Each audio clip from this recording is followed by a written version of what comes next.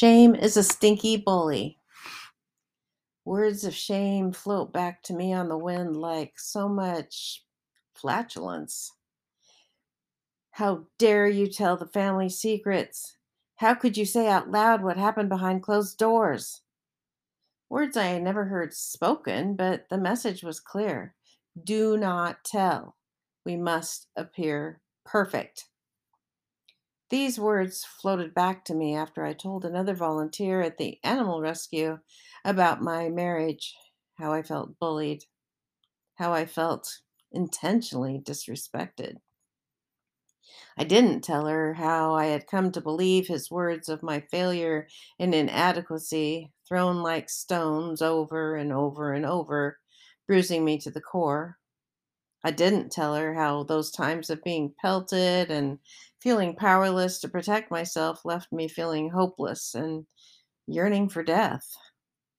But the stench of shame wafted, reaching my nose, touching every part of my skin with its particles of the essential wrongness of me. I made him look bad to an outsider. What about his reputation? I was probably just overly sensitive.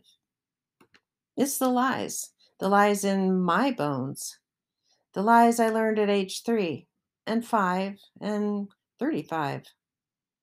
That if someone else said so, the problem was me. What they did felt mean and hurtful and bullying, but it was me who was wrong, who was too sensitive, too weak, too bad. This is shame, the awful, stinky, stick to your skinness of shame. And it's a lie. All of my past experiences have played a part in who I am.